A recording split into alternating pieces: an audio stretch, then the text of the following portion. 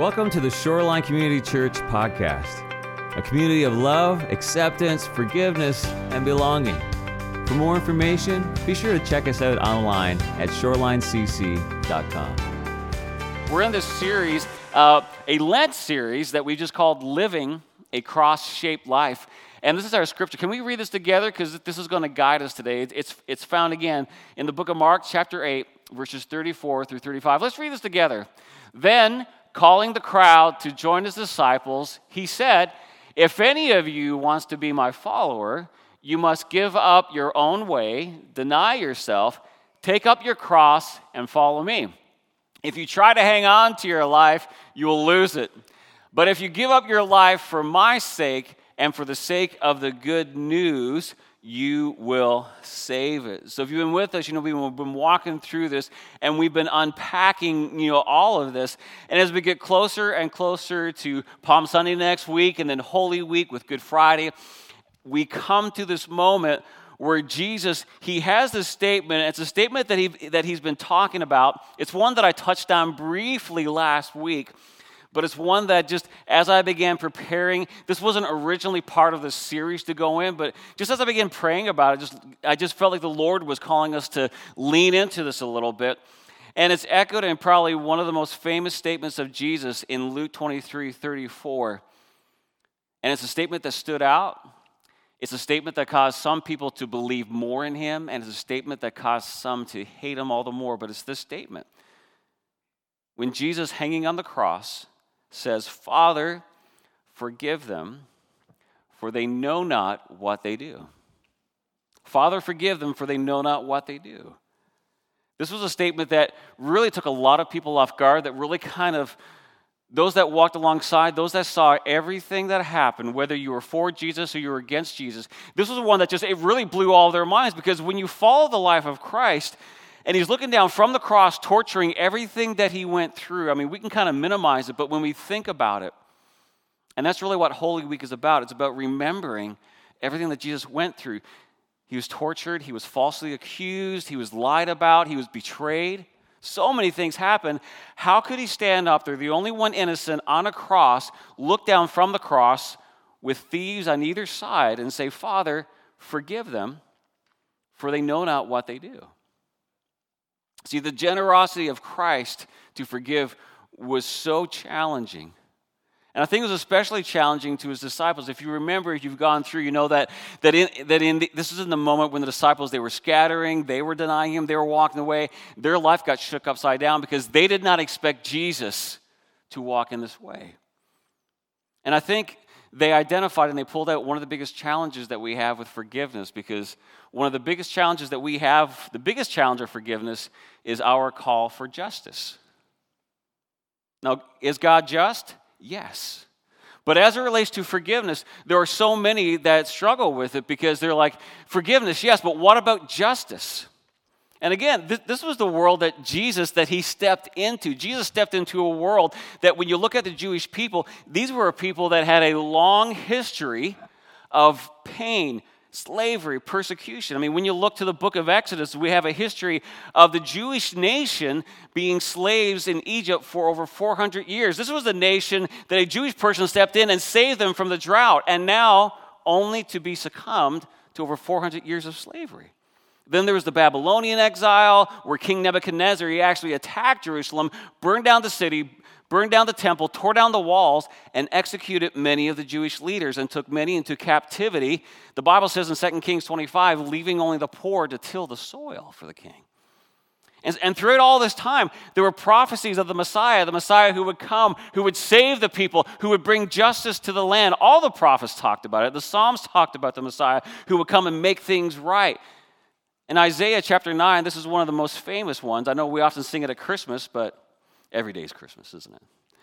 Isaiah 9, it says, "Of the greatness of his government and peace, there will be no end. He will reign on David's throne and over his kingdom, establishing and upholding it with" what? "Justice and righteousness from that time on and forever. The zeal of the Lord Almighty will accomplish it." So they heard this and they believed it. And now they're wanting justice. And the promised Messiah shows up. So they're ready for justice to sweep through the land. But King Jesus, instead of establishing his armies, instead of swinging a sword and mobilizing, one of the main things that Jesus talked about was forgiveness. He talked about forgiveness. It was in his parables, it was in his teaching, and it even preceded some of his healings. I mean, when you read about Jesus, the evidence of Jesus being the Son of God was so overwhelming. He did so many miracles. But we have this account in Matthew 9 where friends bring their paralyzed friend to be healed by Jesus. But Jesus does something surprising to them. Because even though they brought this man in, he's on a stretcher, he's obviously in great need. In Matthew 9:2, Jesus looks at the man, and the first thing he says is, "Be encouraged, my child. Your sins are forgiven." I'd be like, okay, Jesus, that's good, but can you see that he's paralyzed? Don't you care that he's paralyzed? I mean, this is the need that we brought. I mean, this shocked the people. It made the religious leaders angry. In 9:3, it says, the teachers of religious law said to themselves, "That's blasphemy. Does he think he's God?" Yes, he does. And then after that, Jesus went on to heal the man, and he said, it says that then Jesus, he turned to the paralyzed man. He said, "Stand up, pick up your mat, and go home." And what the man did, the man jumped up. Wouldn't you love to see that? He jumps up. And he picks up his mat, and he goes home. Now, what is Jesus saying here? Jesus is saying that our greatest need is not justice. Our greatest need is not physical healing or any of these things that are external. What Jesus is saying is that our greatest need that we have, the greatest need that I have, is forgiveness. It's forgiveness. But unfortunately, this need, it fell on deaf ears, because despite all the miracles that Jesus did, despite the grace that he showed, despite his love that he had for everyone, it was his unwillingness to swing a sword to take on the Roman government that caused them to even disbelieve that he was the Messiah, because he didn't do this. It caused them to believe that he didn't care about justice, and ultimately it caused them to kill Jesus on the cross. And even today, there are many today that believe that forgiveness should be eradicated because it eliminates justice. See, for some, their biggest complaint with Christianity is they say it's just a forgiveness culture. You guys don't care about anything. It's just forgive, right? We talk about turning the other cheek. We talk about blessing those who curse you and love your enemy. And their critique of Christians, though these things are very hard. How many of you are awesome at turning the other cheek? You know, anybody here? But when we use those words, many would say, doesn't this just let the offenders off? Just turn the other cheek. Why would Jesus focus on forgiveness? Why is forgiveness so very important? I believe that forgiveness is so important because forgiveness is the only hope that we have in changing the world. See, some think that signs and wonders and miracles, that, boy, if we just have more signs and wonders, more miracles, more of these things, that this will do it. And while the Bible is clear, and even I know people that this has done a lot to help them believe, miracles don't always result in a changed life, and they don't always result in changing the world around us. I mean, look back to the Old Testament. Pharaoh, did miracles help Pharaoh come to this conclusion? I mean, though Moses did many miracles, the heart of Pharaoh grew harder and harder with each miracle and more angry against God. And in Luke 16, Jesus told the parable of the rich man and Lazarus, where the rich man, he begged for someone to go and to warn his brothers so that they would believe. But the response was, if they won't listen to Moses and they won't listen to the prophets, they won't be persuaded even if someone rises from the dead. And Jesus even warned that there would be people that would seek after signs and wonders and that they would be there because they were just out to get something for themselves. John 6:26, it says, after Jesus, he fed the multitudes and the large crowd followed him to the other side of Galilee. The Bible says that Jesus rebuked them and he said, I tell you the truth, you were looking for me not because you saw miraculous signs, but because you ate the loaves and had your fill. And there's one version that says, you're just out for your stomach. You're just out to fill yourself. You're being led by your stomach. It's not about me. It's not about surrendering to me. It's just about yourself. See, healings are great. I've experienced healing. I think I've said it before that as a small child, I was going blind. My dad brought me, who was healed as a baby, he brought me to the elders of the church. They anointed my head with oil, and my sight was restored. And then computers ruined my eyesight. So, right? These are wonderful things. They are great, but they don't always do it. I mean, that's why, you can raise up all the people, you can conquer every land, and you can charge everybody around you that's done something to you, but without forgiveness, any change that occurs will be short-lived at best. I mean, the history of the world has proven this. I was reading about Bishop Desmond Tutu, and he's known around the world for his work in South Africa as being anti-apartheid and human rights. And in 1984, I'm an 80s kid, in 1984, he won the Nobel Peace Prize for his efforts in South Africa to end apartheid. And in all of his work, and even having for a short time being jailed for his efforts, this is the conclusion that he came to in all of this. Desmond Tutu says, without forgiveness, there is no future. When he looked at South Africa and everything going on, the cycle of violence, he said, without forgiveness, we have no future. See, Bishop Tutu, he was not out for revenge.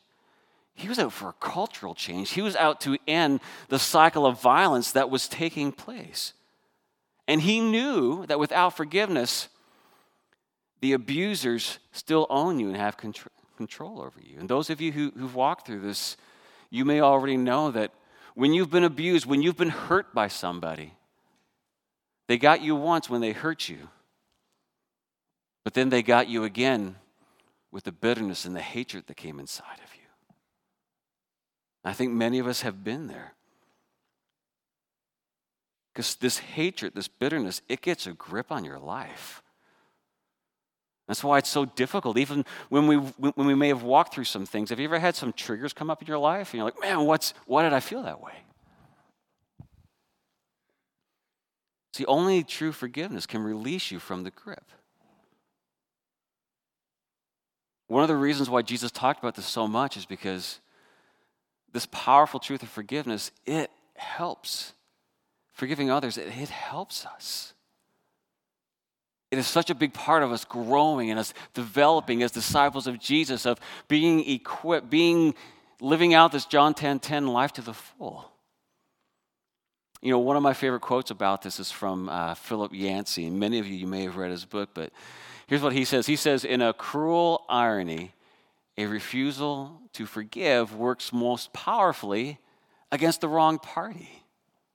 Maybe you've experienced this, right? Where someone hurts you and then they move on, but you're still back here. You're still hurting, and it's working now. It's a work of the enemy. It's a trick of the enemy. It's his card. The card that he has is to hurt you, to put guilt in your life. The enemy has one card in his deck. I mean, it may be manifested different ways, but it's just a guilt card. It's just throwing it down. And if he can turn our hearts to be unforgiving, he knows he owns us. See, unforgiveness hurts us because it's the seed that it grows and it strangles every bit of life from us. And it spreads to those around us.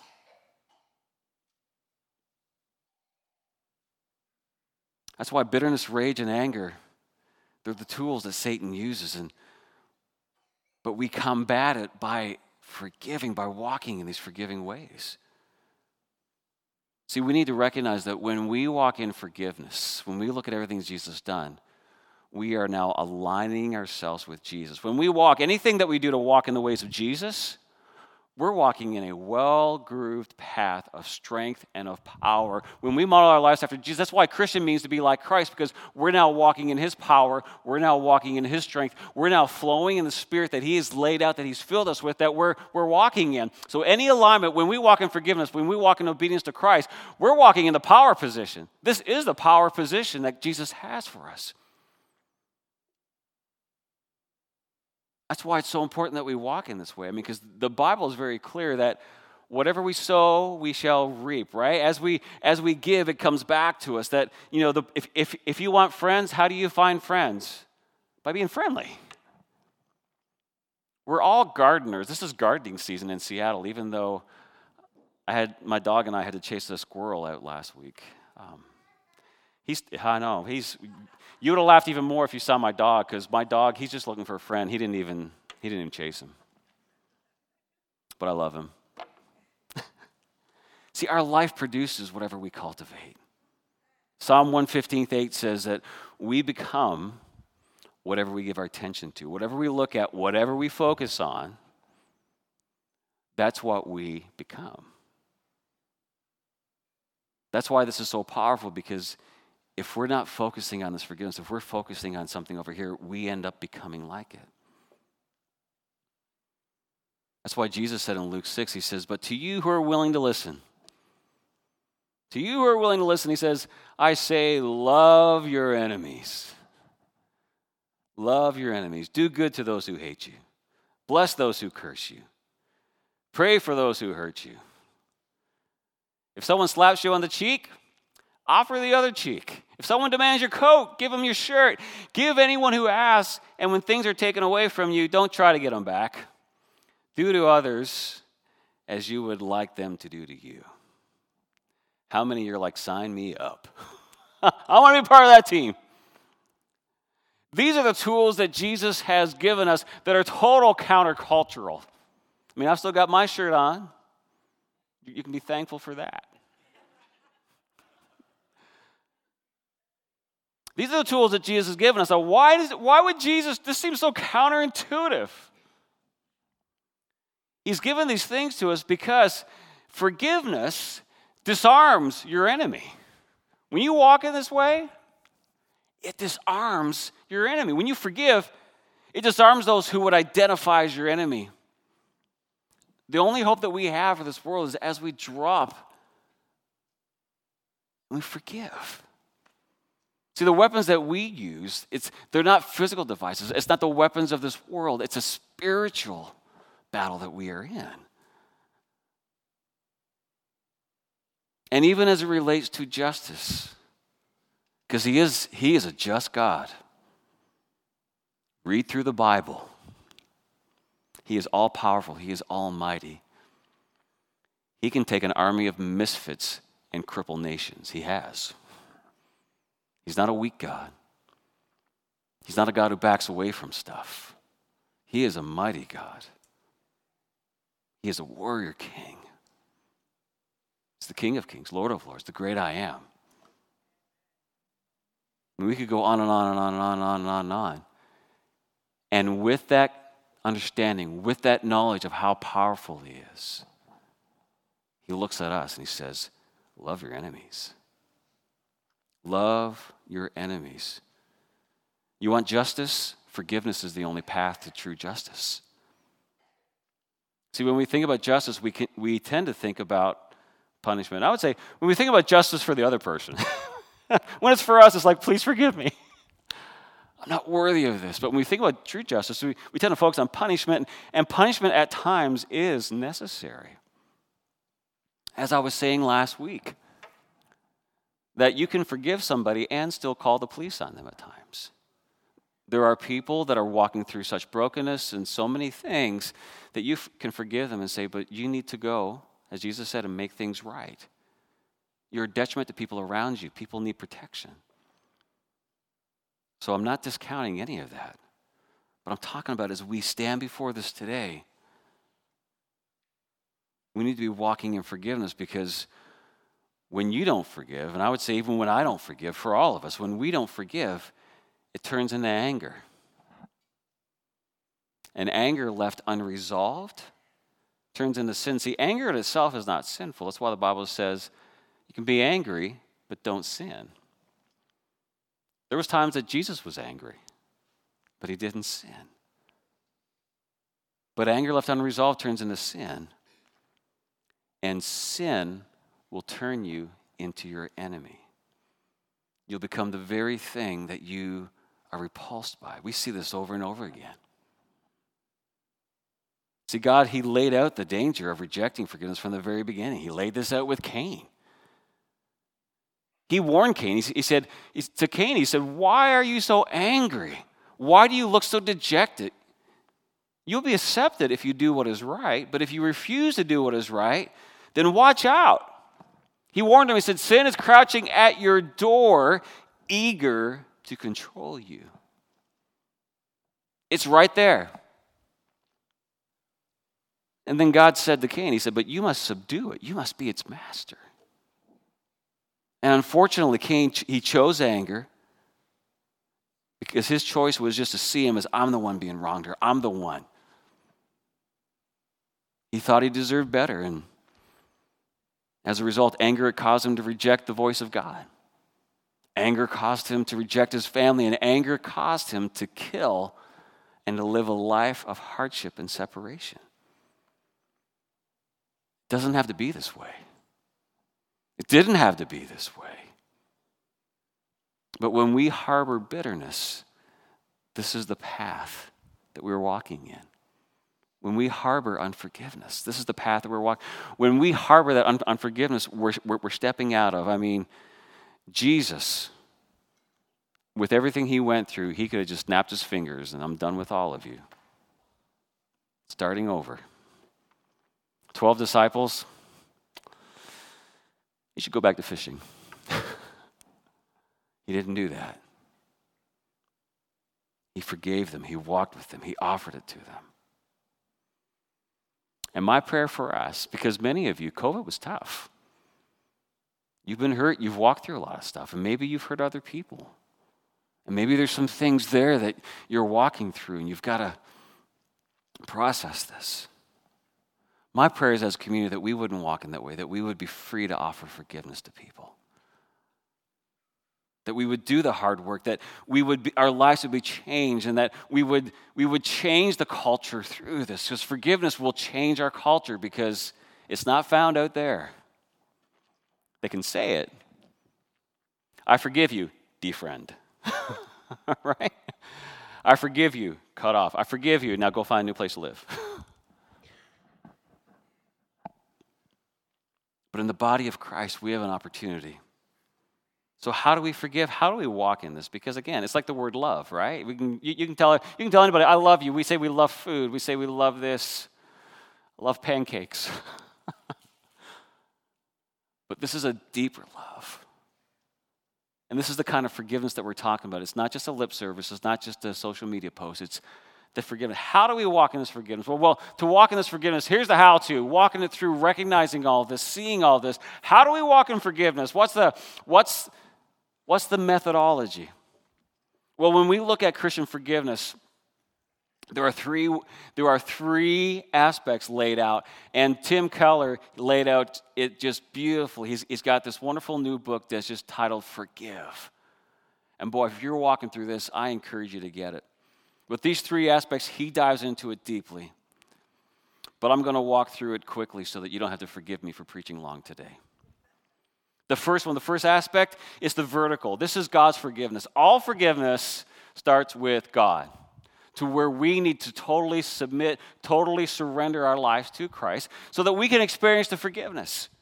That comes through confession. That comes through laying it out, because you can't give something you haven't received.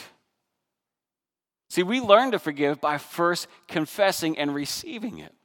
You know, Dr. Donald Whitney, he lays this out so beautifully. He says that those who find themselves unable to forgive reveal that they've never experienced the transforming forgiveness of God. But those who are willing to forgive as God forgives may be hopeful that they've received the grace of God. And this grace, it causes them to truly want to forgive even when the flesh rages against that impulse. What's he saying? When we've truly been forgiven, when we've truly acknowledged, we've acknowledged who we are, a sinner such as I've been off the course, all these things that I've done, and we've confessed, and we've received that from God. Boy, that's the first step, because then it makes you want to forgive. So that's the vertical. Then the second aspect is the internal. This is the granting forgiveness to anyone who's wronged us. That's why often if I'm struggling with forgiving somebody, I come back to Jesus and say, Jesus, forgive me, walk in me, reveal to me any unknown sin that I have, that prayer of David. How many are good at like justifying your own junk? That wasn't that bad. Not as bad as that guy. Not as bad as her. We can justify it or say, I'll take care of that tomorrow. One more bag of chips. Whatever your stuff is. We lean into it. When I do that, then I walk in granting forgiveness to anyone who has wronged me. And this is important. It's difficult. I'm not glossing over it. This is challenging. How many of you have ever had a hard time forgiving somebody? Right? I mean, everybody.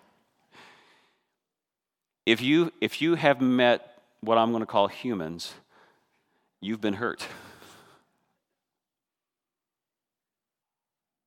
It's hard. But it's so important because the Bible is very clear that our forgiveness of others is connected to God's forgiveness of us. When we walk in that forgiveness with God, that humility, that thinking of God more than myself, that decrease, that denying yourself, the evidence of that is in how I forgive others. Jesus told some powerful parables about this. 3 times in the gospel, Jesus directly connected our forgiveness of others with God's forgiveness because he says, forgive and you will be forgiven. Now again, this doesn't mean that we earn God's, you cannot earn God's forgiveness, right? The disciples kept falling into this trap of trying to earn it, but because our salvation is not conditional on something that you can earn. You don't deserve it, you can't earn it, I can't. It is a grace gift of God, but it begins by denying ourselves, laying ourselves before Christ and saying, it's total surrender. Jesus is not your consultant. Jesus is not just your get out of jail card. It is a complete surrender of everything. That's why they'll say if the gospel didn't cost you anything, you don't have it. Because it's a total denying ourselves. Now that's walked out. There's a walking out process. But it is a total lordship because he's the King of Kings. He's the Lord of Lords. There's nothing else. See, I would never cheat on my wife, but there's times that we will cheat on God because we'll bring these other ideas into it. And it's like God and God alone. The Bible says he's a jealous God because he's worthy of honor and glory and power and might. And so when I recognize that, when I receive that, and I've been forgiven by the King of Kings, the great I am, the one who created everything around us, boy, that'll humble me and say, yes, God, if you can forgive me, why can't I forgive others? So I forgive God, I walk with God, and I do what Jesus says in Matthew 10 when he said, give as freely as you've received. Receive forgiveness from God, offer forgiveness to others, saying, yes, Lord, help me to forgive them. I forgive them. And then that goes to a horizontal, which is our offer to reconcile. And this is a tough one, but it's also one that really kind of stood out to me. And I've talked about it several times because part of it is just good therapy for me to remind myself. There's a difference in forgiveness and reconciliation. We know that, right? I can forgive somebody because if I can love my enemies, if I can forgive my enemies, I've forgiven enemies that are still enemies of mine. Anybody ever done that? You've forgiven them, and dadgummit, they haven't, nothing's changed. But I've changed. But in order for reconciliation to happen, it's 2 people coming together, admitting what they've done and working it out. That's called reconciliation. And I think it's important to recognize in this that it's the offer to reconcile. Because again, there are things that you can do, but you can't do that for the other person. Because it involves confession. It's this admission of guilt, this repentance. And it brings us back to one of my favorite words. This in the Greek, it's metanoia, which means it's a total change of mind. How hard is it to change your mind on something?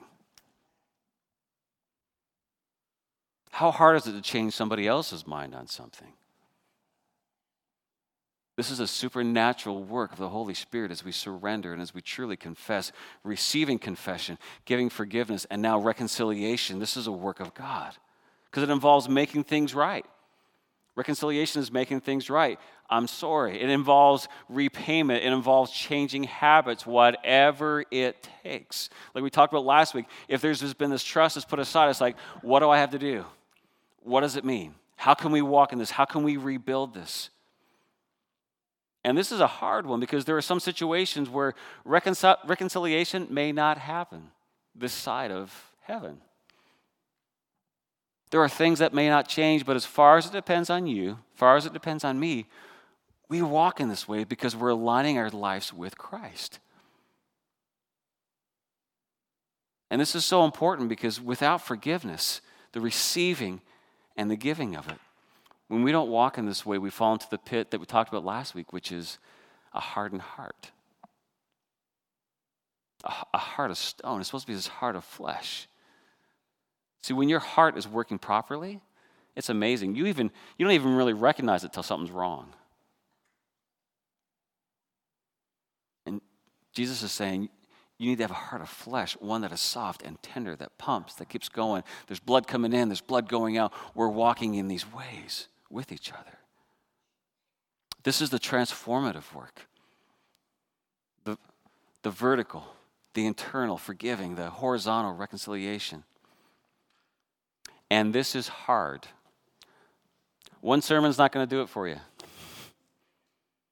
Tim Keller's book's awesome. Reading his book, it's not going to be like, I'm an expert now. It is a lifelong process of walking out that begins with confession. See, Jesus, when he came, they were wanting him to go off, take care of those bad Romans, take care of the government, strip it down. And Jesus looked at him and said, how you doing? What's happening in your life? Let's talk about you. Jesus changed the world through 12 disciples that were very imperfect. One even totally betrayed him. Well, they all betrayed him in some way. And it ignited a change. It takes one. It takes one person in a family to turn it around. It takes one person in your workplace to totally turn it around. It takes one person. Just sitting on a bus, just sitting on a stool, sitting down next to somebody, it takes one person to change a life. That's what Jesus did. And he said, now I'm offering this to you. That's why as it connects to revival, igniting revival, do you know what every true revival has at its core and has as its igniter? It's forgiveness.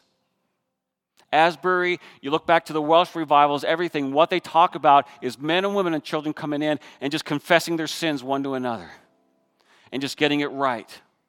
Because when we walk in that way, the Spirit of God fills us. We don't walk to God clean. We walk to God and we get cleaned. Every moment, every day, walking in it. Revival, this renewal, this reigniting. That's why when pride shows up, that's not revival. When arrogance shows up, that's not revival, that humbling. I loved with the Asbury revival that was happening that the president came out and said, we don't want any cameras. We don't want any of this. The Lord's doing something in the students here.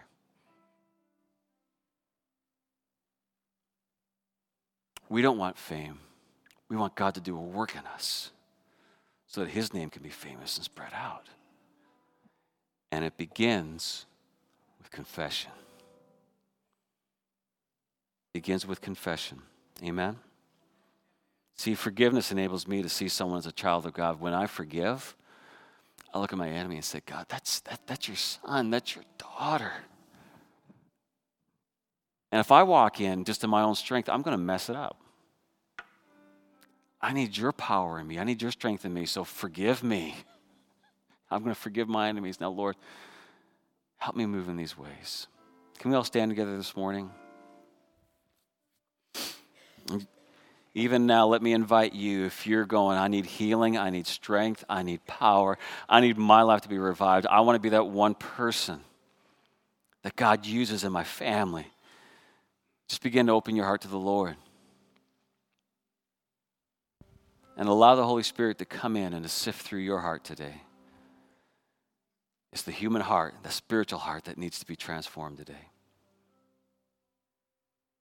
And here in a minute, I'm going to give you an opportunity to respond. And boy, I'm telling you, you want to see things change out there? It starts right here. I can't do any of this. And if I think I can do any of this, I'm going to be so crushed with anxiety, with stress, with pressure, with all kinds of stuff. It's total submission here. So let's start with the vertical. Where do you need to be forgiven today? And you may need to pray that prayer, David. God, reveal to me my unknown sin. Is it pride? Is it lust? Is it I'm hiding part of it? I've got one foot in the world and I got one foot with God. That's not how it works. You ever try to put one foot in the boat and one foot out of the boat? What happens?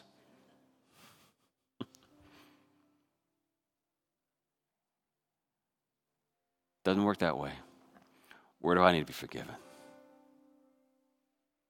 And then the internal, where do I need to forgive? Now, as I've freely been given, as I've freely received, I need to freely give.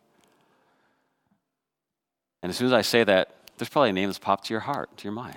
Who do you need to forgive? And that could be a cycle. Just, God, forgive me, walk in me. I have people in my life that it's been tough to forgive. You have people in your life. I may be the person in your life that's tough to forgive. You may be the person in someone's life that is tough for them to forgive. This is the human condition. Where do I be forgiven? Where to forgive? And then this next part, what step is God asking me to take in reconciliation with someone else? Is there a step I can take? And the teams, they're going to lead a song. They're going to walk us through. Don't ignore this time. God wants to strengthen you today. He wants to heal you. I'm going to ask the prayer team to come forward. And whether you know them or not, these are wonderful people. Go to them. Pray together. There's something about speaking it out. Don't keep everything inside. You've got to get out to somebody. Or maybe there's somebody that is here, came with you today, or someone that you know. Go to them. Walk around and say, boy, would you help me? Would you pray for me in this today? And then go to communion and take that, break that bread, reminding you that Jesus, he died for you for this. But let's respond. Amen? How many of you want to walk in that? You're like, I'm done harboring bitterness. I'm done being buried with guilt and shame. God, we lift our hands to you as a sign of surrender. Jesus, fill me. Holy Spirit, fill me. God, you have the authority. You have my invitation. Speak to me anything. Anything. I want to walk with you, align with you in your spirit, in your power. And it begins right here. Revive us, O Lord. It begins right here. Let's respond to the Lord today. Amen. I recognize this is a challenging word, and it's an ongoing word, but boy, when you find a church, when you find a body of Christ that leans into this, that lays a hold of this, there's nothing like it. You know, I was telling Stephanie, one of the things that I'm loving right now about Shoreline Community Church is that when you look around and you see how many people are involved, how many people are engaging, and we have new people here and they're showing up each week, and you're just doing things, and everything from the greeting to the band to the kids ministry, all these things happening, it's just fun. It's just fun to come together and just to do that and enjoy that. But it's been laid with a lot of this stuff. Because see, when I walk in forgiveness with you, we can work things out. When you walk in forgiveness with me, it's a commitment. We're going to work things out. We do that with our families. I know some of you are going through tough things. But boy, when you work that out and when you walk those things out, it's tough, it's hurtful, it takes time. You know, Jesus was never in a hurry. One of the things that a lot of commentators would say that if we could go back and walk with Jesus, we'd be surprised how slow things went. I mean, the Old Testament, you know, this guy waited 7 years for someone that he asked for her hand in marriage, and then he had to wait another 7 years. And you know, it just gets messy after that. Steph and I were dating for 7 months. And the Lord worked it out. That's not marital advice, by the way. But here's the thing. We had to walk through a lot of forgiveness for each other, walking things out. That's just one example of the many. When we walk this out, when we commit to it, it's what family is. As the body of Christ, when we walk this stuff out, this is what holds the body of Christ together versus this. Our community needs to see the body of Christ doing this. It's not about the show. It's about the body coming together and saying, you know what? If we have stuff, we're going to work it out. We're going to walk it out, and we're going to give time. Not, well, I told them I was sorry, and they still had a hard time with it. Things take time. Walking it out. Work it out. Talk to people. Get with somebody that you can walk these things through. It is transformative. Amen? Amen. Thank you for being here today. Let me encourage you to engage with this. Next week is Palm Sunday. Saturday, we're doing an incredible work day. We walk through Holy Week. We have this amazing Good Friday experience that we do. Boy, be a part of that. Thursday, the day before Friday, you didn't hear it in the announcements, we have Greg Keener, who's been called one of the most foremost Pentecostal theologians of our time. It was a last-minute thing. We're hosting him. We're doing it for pastors in the area, but it's open to anybody from 1 to 3 on that Thursday. He will be here to talk about his new book, to talk about the Asbury Revival, and just an amazing opportunity. Again, it's Thursday at 1 to 3, but anyone is welcome. If you're free from 1 to 3, just an amazing opportunity. But the Lord is building. The Lord's investing. He's walking in. Thank you for being a part of it. Thank you for making this so much fun and encouraging for me. I mean that sincerely. I can't wait to get here and to see all of you. Amen. If you're interested in membership, join us for lunch. But this is our benediction. Doesn't mean you got to go. You can hang out. But here we go. The benediction. Let's say this together. May the Lord bless you and keep you. May the Lord make his face to shine on you and be gracious to you. The Lord turn his face towards you and give you peace. Now go and live for Jesus. Love you all so very much. God bless.